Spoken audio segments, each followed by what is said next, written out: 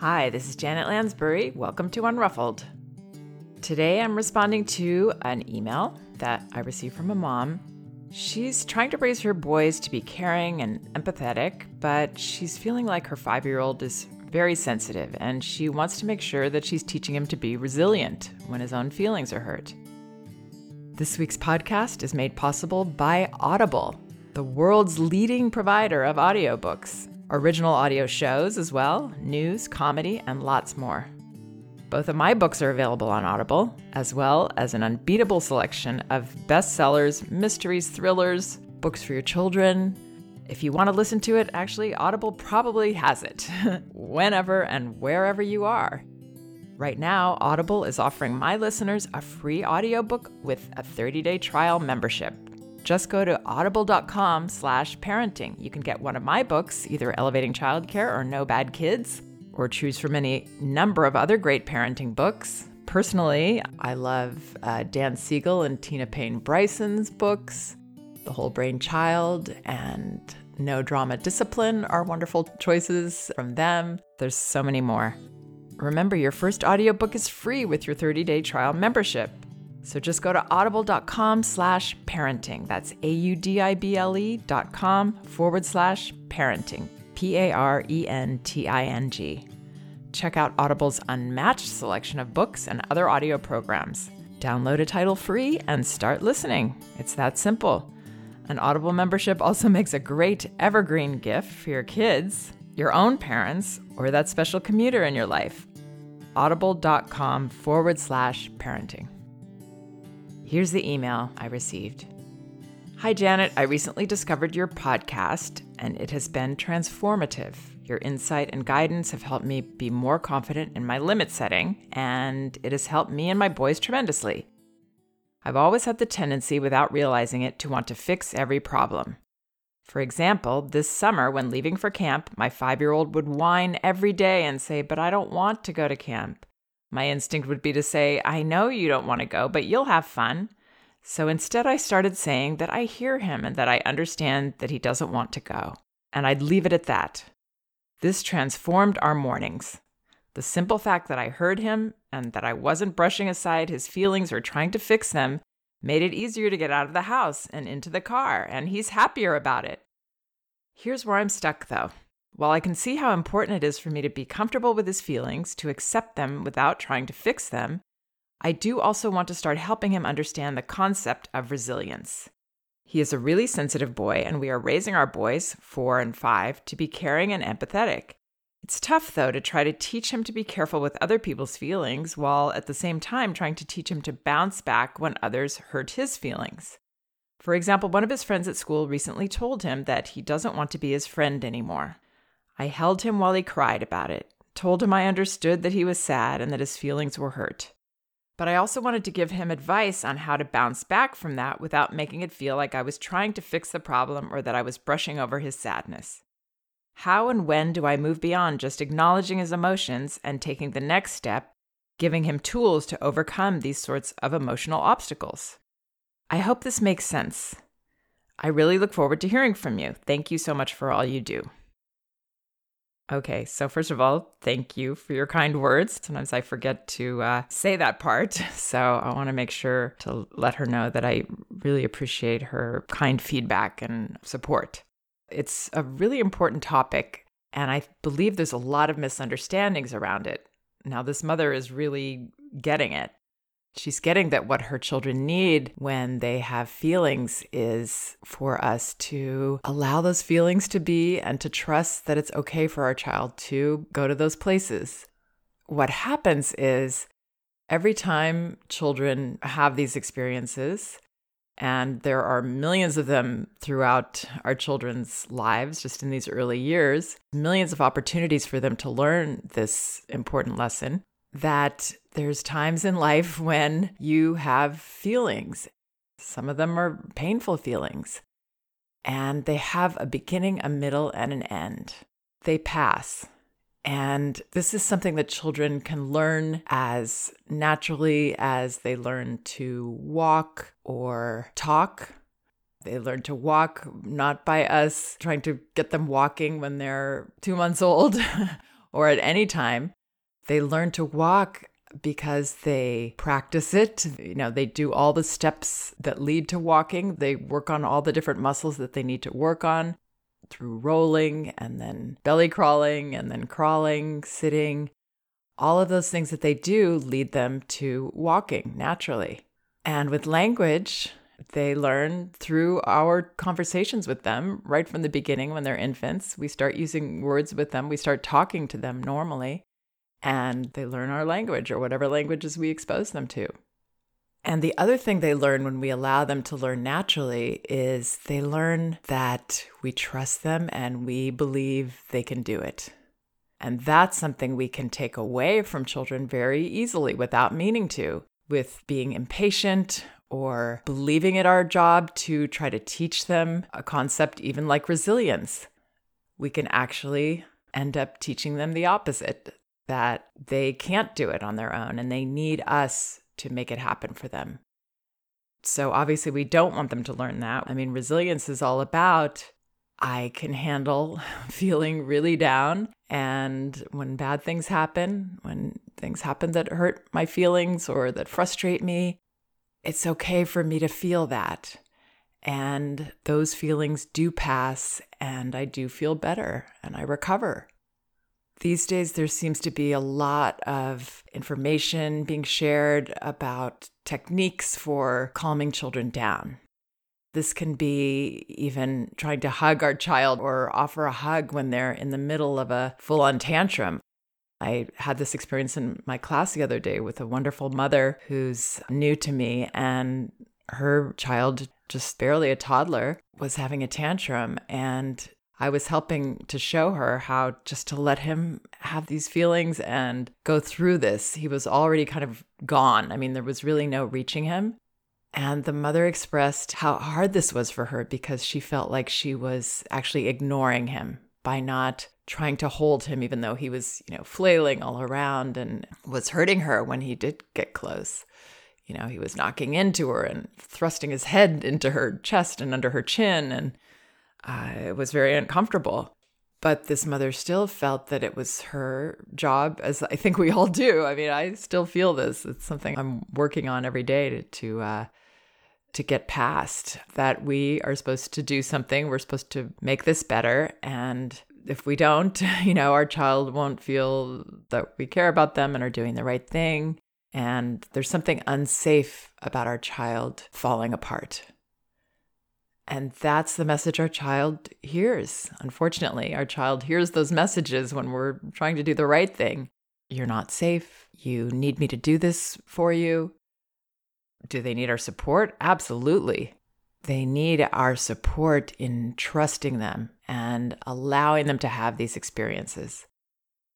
So what this mother has learned through her own experiment is that this does help her child. And this is the way that he will learn resilience. So the bouncing back that she wants to teach him is something that he is learning organically. And maybe if she wasn't doing this until recently and now he's 5, he may have a little catching up to do to really being, comfortable on some level with the pain of life, the age-appropriate disappointments he's going to have and the issues he's going to have to face, like all children do, like we all do in life. So he may, need a little more time to bounce back more quickly, but he will do it if she continues on this path of not trying to fix his feelings or turn them around or stop them or change them or shorten them or any of those things, if she really does allow him to go there. And that's kind of a relief in a way, isn't it? That here's yet another thing that we don't have to worry about teaching our child. Our child will learn this. One thing we can do is model and share our own experiences with resilience, experiences where we felt very upset or sad or were grieving, and how that process felt, how it felt when we got to the other side, and what we did that helped, which is mostly, I believe for all of us still, it's really mostly feeling the feelings. And how we felt so much better, after we were able to share it with someone or just express it ourselves. So that kind of modeling of resilience will be the only teaching that we need to do. The other part is allowing and trusting, which is very, very hard. I do actually hold presentations about this, about letting feelings be, because I believe it is our biggest challenge and it is connected to so many things that are so important to our child. Having boundaries, having self-discipline, emotional self-control, resilience, emotional health. In terms of the specifics that this mother is sharing about her son, his friend at school recently told him that he doesn't want to be his friend anymore. Okay, this is a heartbreaking experience, I think even more for a parent than for a child. Because as a parent, we're seeing it through a lens of rejection, and seeing every boyfriend that rejected us or girlfriend that rejected us, all these adult experiences that we've had that were much deeper than a child saying hurtful words to another child, which is really mostly what this is. So when she says, I held him while he cried about it, so I would be available for that child to want to hold me. I would not try to hold him. And the reason for that is that I don't want to be saying to my child, oh gosh, you need a hug. I mean, even in that, I'm saying, this is really bad. This experience, that he might have actually a different feeling about, that's not as at the level that I'm seeing it. Hugging our child there can be projecting another level into that, which is digging a deeper hole for our child to go into there than he might. So I would be available, but I would wait for my child to make that overture that they want a hug. I would not assume that this is a tragic situation or a devastating situation in any way. And I'm not sure what he said, but I wouldn't say, I understand you're sad and that your feelings are hurt. I would really only say what I know for sure so that I'm not, again, pulling him down to another depth. So I would say, wow, how did that feel? What did you think when he said that? And I would be open to what my child's impression was, not coming from a place of concern to the extent that I think my child he's in over his head with something awful. I would be open. I would be interested. I would be inside calming myself so that I could be that person for my child. Calm, unruffled, interested, somebody that he can bounce the situation off of, that he can explore with, without him feeling worried about me, feeling worried about him, or any of that. That's what I would try to protect against. So I'm not sure what he did show, if he was the one that said, this makes me really sad, or if he was crying. Then I think I would say, oh, it seems you're upset about that. That was hurtful. But again, I would let my child lead the way and be the supporter. So let's say that he did fall apart over this. In terms of giving him advice on how to bounce back, I love this mother's sensitivity, that she was concerned about making him feel like I was trying to fix the problem. Yes, that's all really, really important. So if he gave me something specific, maybe he would say, when I see him tomorrow, I'm going to feel sad. Then I think I would say, yeah, that is going to be hard. Maybe you can even go up and tell him that was hurtful. Or maybe you can ask your other friend to go with you and sit with you so that you don't have to feel alone there. So there are, possibilities. You can throw out things, but he may not need a solution. I mean, chances are very good he just needs to experience that and see the next day that he does survive it. That would be the best thing. Life goes on. The birds still sing, and he sees that there are other children to play with. So just allowing that life to happen. I know this takes a lot of trust, but trust is this very powerful way to give our child all the confidence he needs to navigate. Trusting also that if he needs help with that navigation, he will ask for it. Resilience is a great topic. It's one of those things that if we try to force it, if we try to make it happen, we actually make it harder for children to attain it. Trying to get them to breathe or whatever, it gets in the way. It takes a natural life event and turns it into a big deal, a big problem. Resilience is not seeing a problem in all the feelings that we experience in life, because we know there's an end to this. This feeling will pass. So this mother says, I hope this makes sense. Her note, well, I hope this makes sense, this advice. And thank you so much for listening, and I really hope it helps. Please check out some of my other podcasts. They're on my website, janetlansbury.com, and I've written a lot of articles about emotional health and the importance of letting feelings be. You'll find a lot of that on my website. It's a favorite topic of mine.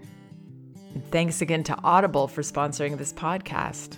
You can take advantage of their offer by going to audible.com/parenting. That's audible.com/parenting. You can find my books there, No Bad Kids, Toddler Discipline Without Shame, and Elevating Childcare, A Guide to Respectful Parenting. Or you can search through their incredible selection of other audiobooks and recordings. Remember, your first audiobook is free with a 30-day trial membership. Please check it out. Both of my books are also available in paperback at Amazon and in ebook at Amazon, Barnes & Noble, and Apple.com. Also, I have a limited audio series. It's called Sessions, and these sessions are individual recordings of my private consultations with parents in which they discuss their various parenting issues, and we explore them together. These are available by going to sessionsaudio.com. That's sessions, plural, audio.com. You can order episodes individually or get them all, about 3 hours of audio for just under $20. Sessionsaudio.com. Thanks so much for listening. We can do this.